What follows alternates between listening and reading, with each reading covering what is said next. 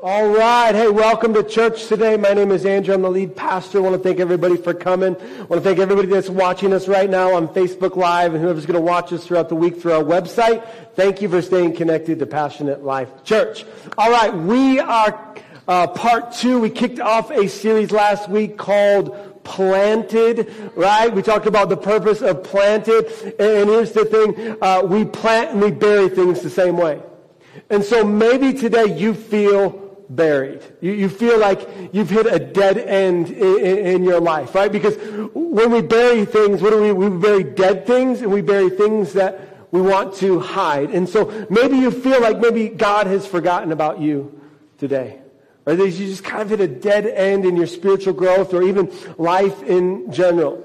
Here's the good news today. If you're here in this room or watching us online, God has planted you today. Come on. Say with me today. I am planted, not buried. Come on, one more time. I'm planted, not buried. It's just a perspective change today when we understand that God has planted us.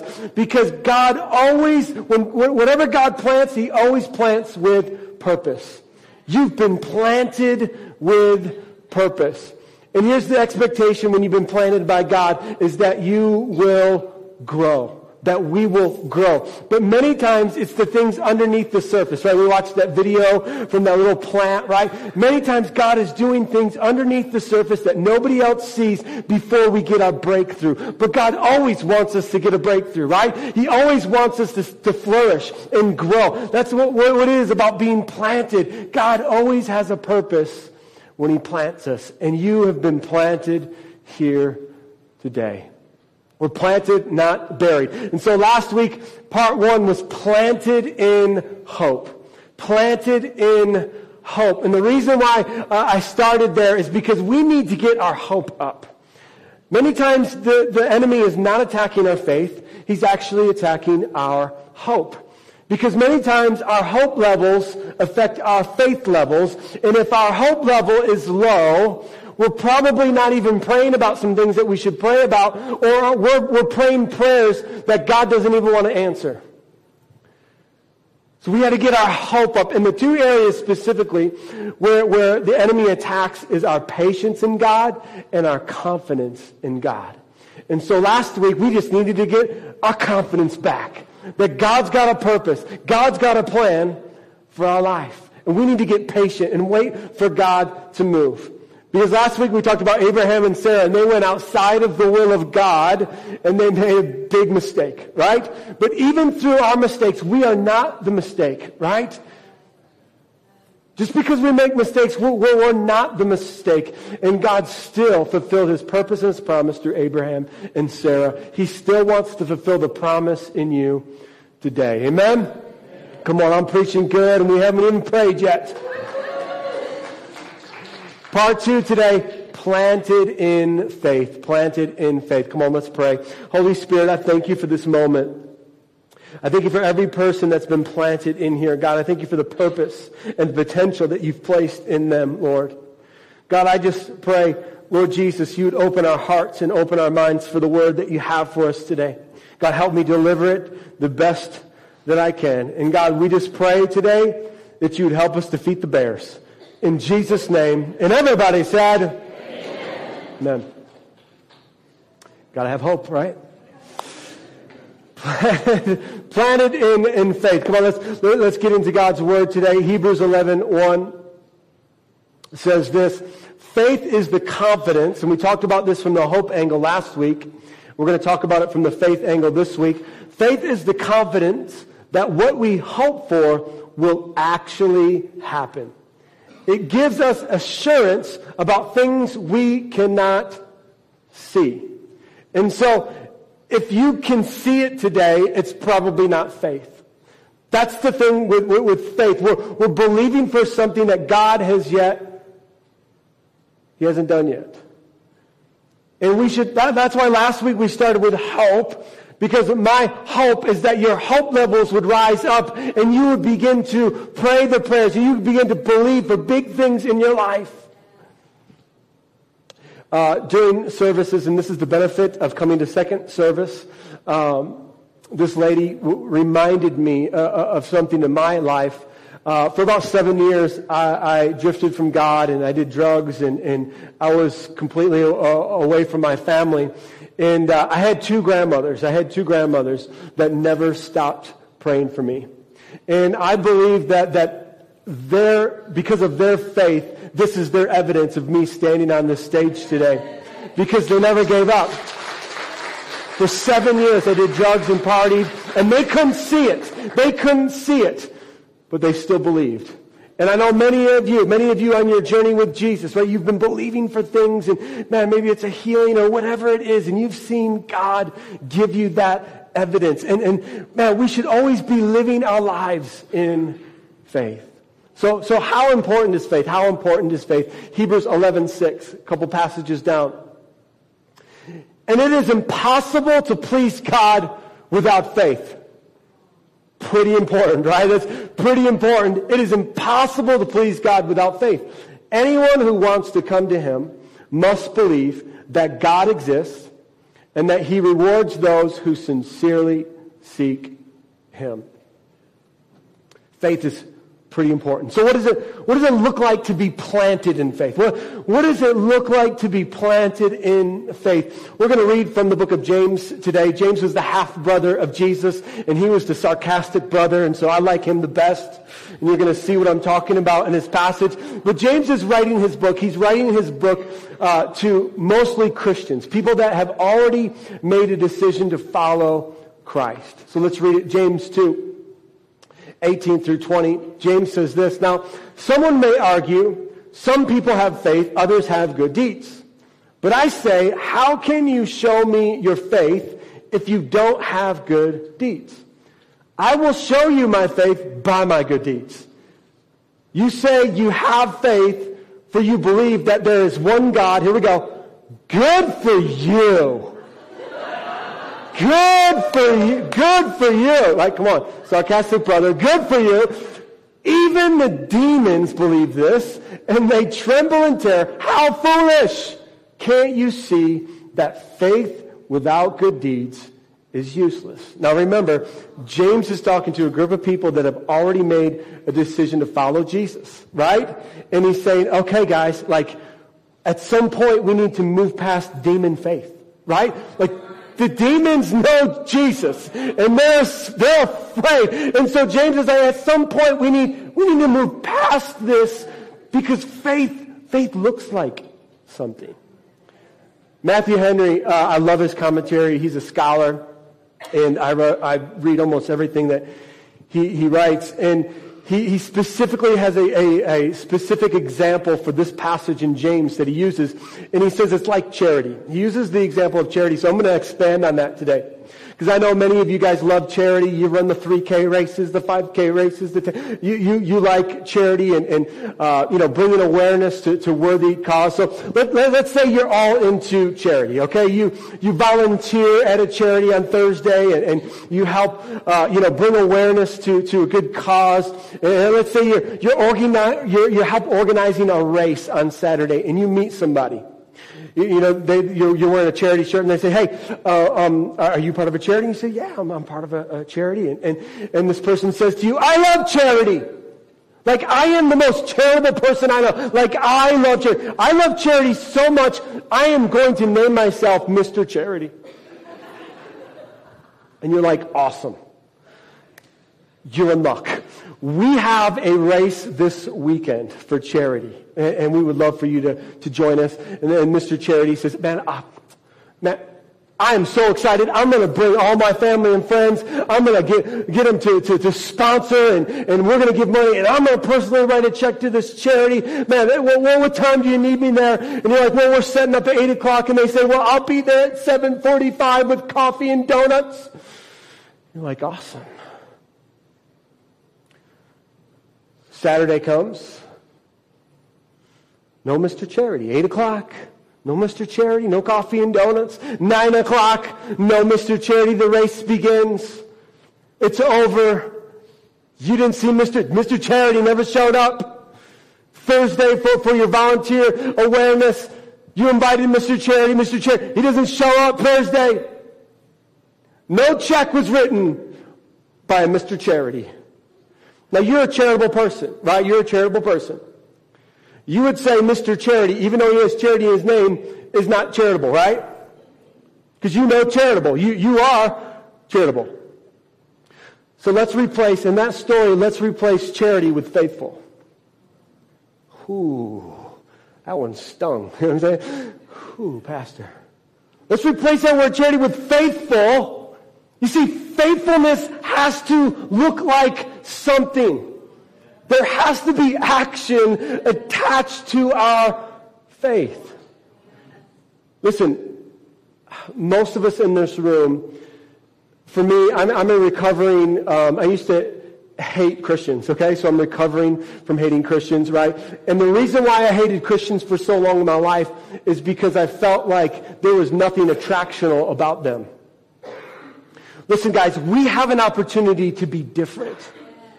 We have an opportunity to be a church that is different, right?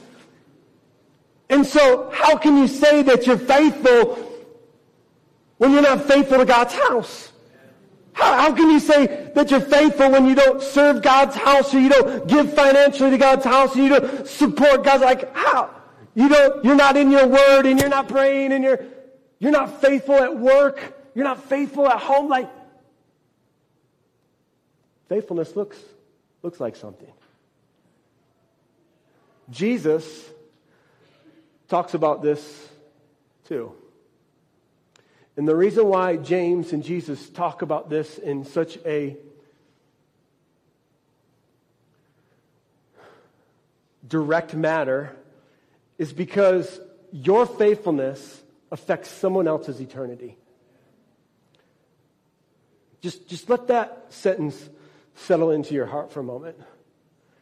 Your faithfulness matters. It matters how you're faithful at home and at work. Your faithfulness affects someone else's eternity. Jesus says it like this in Matthew 7:15 through 17. He says, "Beware of false prophets who come disguised as harmless sheep, but are really vicious wolves. You can identify them by their fruits." And we're going to talk about that in the coming weeks. That is by the way they what? Act. Jesus says, man, faithfulness looks like something. Can you pick grapes from thorn bushes or figs from thistles? The answer is no. Okay? The answer is no. A good tree produces good fruit. A bad tree produces bad fruit. Let's continue. A good tree can't produce bad fruit, and a bad tree can't produce good fruit. So every tree that does not produce good fruit is chopped down and thrown into the fire. Dang, Jesus. Woo!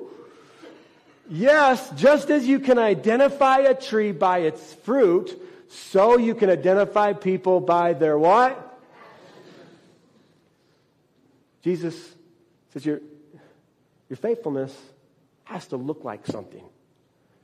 You can talk about being faithful and just like Mr. Charity, but your faithfulness looks like actions. Guys, we have an opportunity to be different, right? We have the opportunity to not be the angry Christian at work, right? That cusses everybody out. You know what I'm saying? Like, we have the opportunity to be different. Because Jesus says people should know you by your fruit, should know you by your actions. People should see Jesus in us. So Jesus gathers his disciples and Jesus' ministry is starting to grow, and he gathers the 12, but Jesus also had 72 other disciples that followed him, and he gathers them all up, and he just begins to pray over them, and he specifically sends them out with the authority to cast out demons and to heal people. Okay, and so he sends them out, and they're running around everywhere, casting demons out of people, healing people, and they're just doing it, right? They're doing it. And then they come up on this little boy and his dad. And this little boy had a demon in him. And so the disciples, just like they did before, they're trying to cast this demon out of this boy, and they can't. And so the dad's like, hey, can I talk to your manager? You know what I'm saying? Like, You have an issue, with the employee, you go to the manager and like, I need to see your supervisor. And so they go get Jesus, and Jesus comes and he casts the demon out of the boy. And so later on, Jesus is walking with his disciples, and they're like, Jesus, what's up? Like, why couldn't we do that? And this is the explanation that Jesus gives them. Matthew 17:20. He says, you don't have enough faith. Jesus told them, I tell you the truth, if you had faith even as small as a mustard seed, you could say to this mountain, move from here to there, and it would move. Nothing would be impossible. You see, with faith, everything is possible. But without faith, everything is impossible, right? And now Jesus isn't speaking literal here, okay? Jesus isn't saying if we have small faith, we can become an X-Men character or an Avenger that picks up mountains. You know what I mean? Like, that's not what Jesus is literally speaking. Go ahead and put that picture up of the mustard seed. Okay, that little black dot is a mustard seed. I think Jesus carried mustard seeds in his pocket everywhere. I do. Because he talks about mustard seeds all throughout the gospel, and we're going to continue to talk about that. And so it's just a great analogy. And maybe he pulled it out of his pocket and he said, guys, look at this. Look at this. Look at this mustard seed. Look how small it is. And I'm sure they're walking, and he points to the biggest thing that he sees. And he sees a mountain. He says, you see that mountain? If you have faith the size of this, you can tell that mountain to move. What is Jesus talking about here? Jesus is talking about whatever the biggest crisis in your life, whatever the biggest problem is in your life, is not bigger than God. And as long as you have just a little bit of faith, whatever that problem is, whatever that issue is, God is going to move you through that problem together. Now, the point, right? The point isn't that we stay, leave it up one more second. Thank you. The point isn't that we stay this tiny little seed, right? Because the seed gets planted, right? And when the seed is when the seed is planted in good soil, that seed begins to grow. And the seed ends up becoming this massive tree, right? That produces lots of fruit. And so the idea isn't that we stay this tiny little seed. The idea is that the seed gets planted and our faithfulness turns into, we become a blessing to other people. So, Jesus is pretty direct about faith, right? And I don't know if you're like me, but I always wonder, I'm like, how much faith is like, how do we measure that, right? Like, how do I measure how much faith is in that tiny little mustard seed? And so I've got a different analogy for you today. And my hope is that this analogy brings you a little bit more understanding of this relationship with faith with us and God. Now, this particular story, Jesus is getting popular, right? And people from all over the world are bringing their friends and their family members to just touch Jesus, right? They want Jesus to pray for them. They just want to hear everything that Jesus has to say. And so there were some parents that had some bad kids. And they're like, maybe Jesus can make our kids good. You know what I mean? Like, maybe he can pray over them and they'll start eating their vegetables, right? And so they're like, come on, let's get our kids and have Jesus pray over them. And so there's all these kids, right? And they're being kids and they're loud and noisy. They're wiping their boogers on Peter's robe. You know what I mean? Like, Peter's like, what is going on here? Like, let's get these kids out of here. They're distracting. They're loud. They're messy. Like, let's get them out. And so Jesus sees this, and this is his response. He says, one day some parents brought their children to Jesus so he could touch and bless them. But the disciples scolded the parents for bothering him. When Jesus saw what was happening, he was angry. You don't want to get Jesus angry. He was angry with his disciples. He said to them, let the children come to me. Don't stop them. For the kingdom, look at this, for the kingdom of God belongs to those who are like these children. Let's continue. I tell you the truth, anyone who doesn't receive the kingdom of God like a child will never enter it. Then he took the children in his arms, placed his hands on their heads, and blessed them. Okay, so Jesus isn't talking about immature faith, right? He's not talking about the immaturity of a child. He's talking about the trust level between a child and a parent. Now, I know some of you, it's hard whenever I talk about God being a father, because some of you didn't have good dads. Okay, you didn't have a good earthly example. Maybe they were there and abusive. Maybe they were there, but they weren't really there. They were mentally checked out, or maybe you didn't have a dad. And so I know that this can be a struggle for you, but I'm hoping today that I can show you what faith looks like with a trusting father. Because our Father is perfect, okay? We have, no matter how good or bad your earthly father is, we have a perfect heavenly Father that loves us so much, okay? So, Jude has volunteered to help me preach today. Come on, Jude.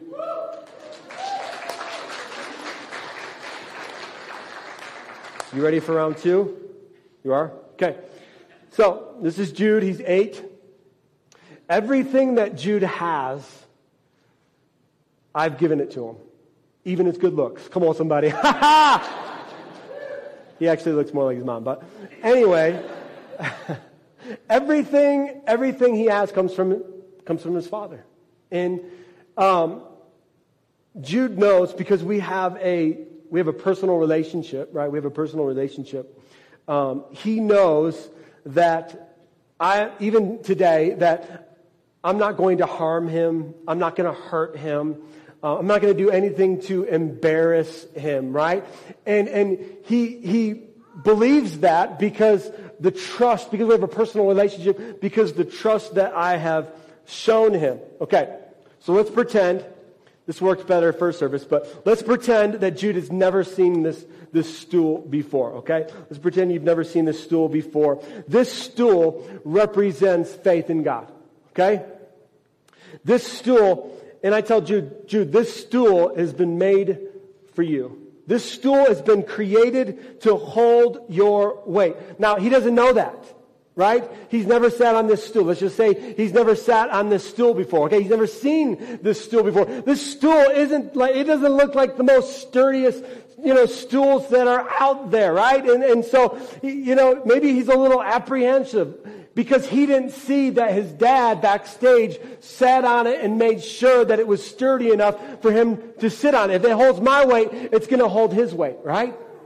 Guys, this is what it looks like to have faith in God. This is what it looks like to trust God. He doesn't know if this thing can hold his weight until he sits on it. Go ahead, Jude, sit on the stool. It held him, right? It did what it was designed to do. But Jude didn't experience it until he did what? Until he put his whole weight on it. That's what it's like to trust God. We don't know if this job that he's calling us to take is the job that he's calling us to. But we have to put our whole weight into it to find out. That's what faith is with Jesus. And some of us, this is what we're trying to do. Some of us, this is what we're trying to go through life, and we're trying to half-cheek God. Right? We're like, maybe if I just put a little cheek down and just test the waters a little bit and see if it's sturdy enough, and you never experience the fullness of the purpose and plan that God has for your life because you never put your full weight in it.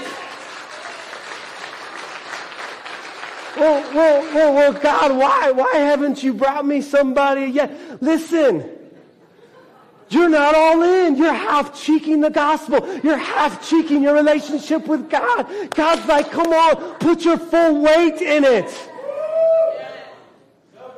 I got a purpose and a plan for your life, but you're not going to experience it unless you put all your weight in what God is saying.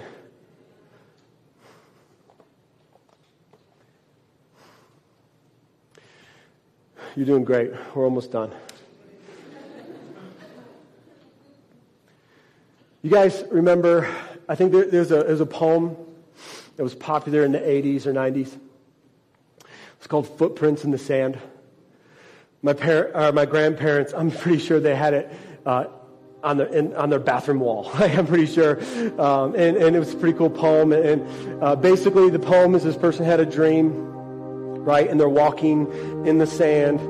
And there's two footprints, right? He's talking to the Lord in his dream. And there's two footprints. And all of a sudden, two goes to one. There's one set of footprints. And the person's like, man, like, Lord, it seemed like when I was going through my hardest times, you know, you left me, right? And because there's only one set of footprints. And the Lord's like, no, I carried you through. Now remember, this is this guy's dream.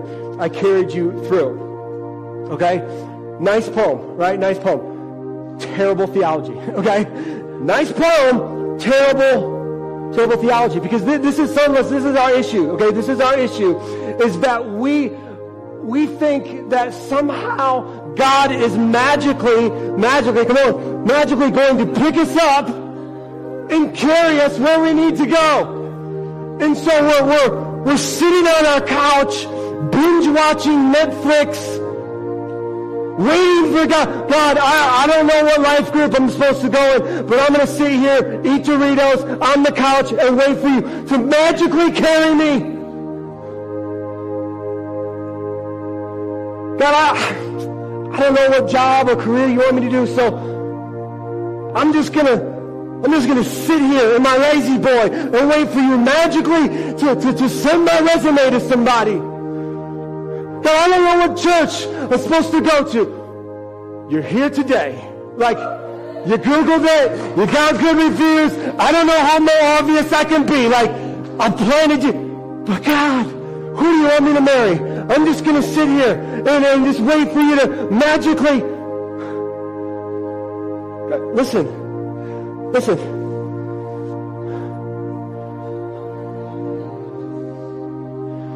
Jesus actually says the opposite. He says, pick up your own cross and follow me. No. I can't carry your cross. Only you can carry. I created you with a purpose. I've created you with a plan that only you can fulfill. You have a destiny that only you can fulfill. You have talents and gifts that only you can fulfill. There's people's eternity that only you can touch, that you can change. I've called you to carry your own cross. I can't bear that cross for you. I've created you to carry your own. Now, this is a better analogy of how God does life with us. Okay? He doesn't carry us, but He's with us. No matter what we go through, He's right beside us. And this is what it looks like. This is what it looks like, right? One step.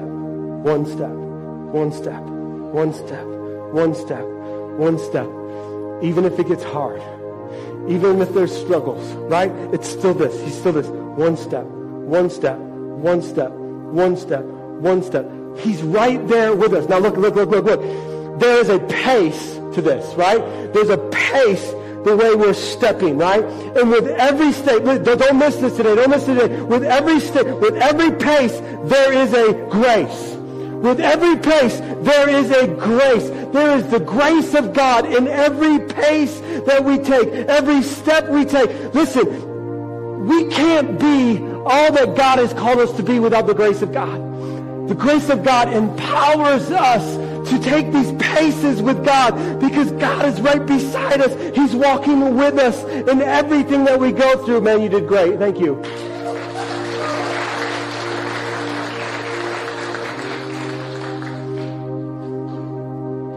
And somewhere along the lines, we thought that God should transport us someplace.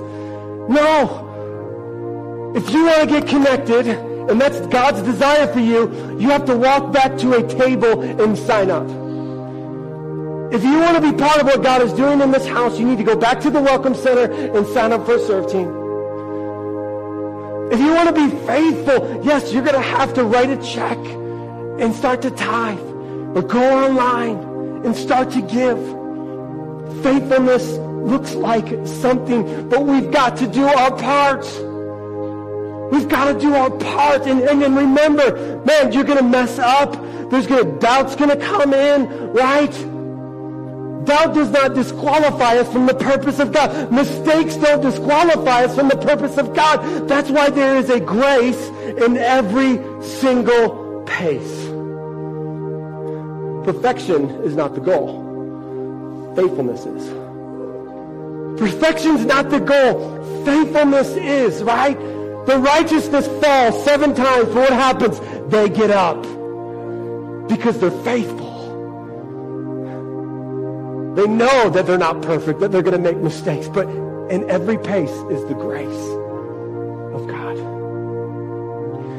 The reason why I preach messages like this, and I know they sting a little bit, okay? I know they sting a little bit. But as your pastor, when you pass from this life, every single person will stand in front of God.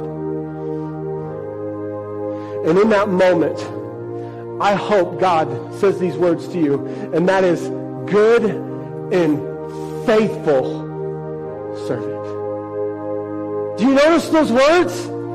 God doesn't address anything else in our life but our faithfulness and how we served. I want all of you to stand before God and hear those words, good and faithful servant. I want you to live a life that you understand that God is right by you. And even when we make mistakes, man, God's grace is in that pace. Even when we fall, he's like, come on, get up. I'm right there with you. Come on, let me help you up. Let's keep doing this together. I got a hope. I got a future for your life.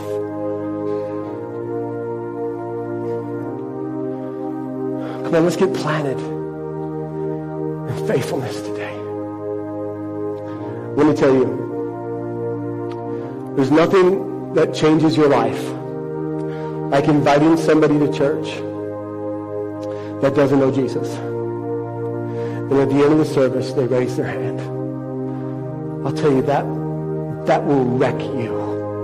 When you see your faithfulness change someone else's eternity, you understand this is why I've been created. This is why I've been designed the way I've been designed. Because listen, guys, there is no other plan. We're it. We're the plan. God's not sending angels to start teaching the gospel. God's not going to make your dog go around the neighborhood and preaching the gospel. Your cat's not going to start baptizing people at your workplace. We're it. We're it. And here's the thing. Let this settle into your heart. God believes in you. He has entrusted us with this. And he knows that you're able to complete the work that he's designed you to complete. Come on, let's get planted in faith today. Come on, let's bow our heads and close our eyes as we go into our response time. Maybe today you would say, Pastor, I've never said yes to Jesus, and I need to make that first step of faithfulness, and I need to commit my life to Jesus. Or maybe you'd say, Pastor, I've drifted from God. I've drifted, and I've gone away. And I need to make a recommitment to follow you, to be faithful to you, because I want all that you have for my life. Again, every head bowed, every eyes closed. I just want you to raise your hand. If that's you today, I just want to pray with you. Yes, yes, yes. Yes, thank you, Jesus. You can put your hands down. And I just ask that we would all repeat this prayer as we help those making the greatest decision of their life today. Dear Jesus, I thank you for what you did on that cross. And I ask this morning that you would forgive me of all my sin, that you would come into my life and be my Lord and King. And from this day forward, I will be faithful. In Jesus' name, amen and amen. Come on, let's give him a hand clap today. Heaven is rejoicing.